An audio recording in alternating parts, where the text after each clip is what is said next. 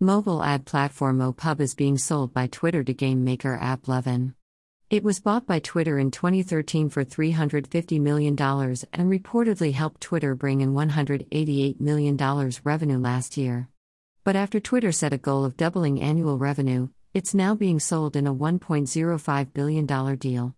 Company CEO Jack Dorsey said this move, among many other changes this year, will help Twitter focus on its core products and long-term growth.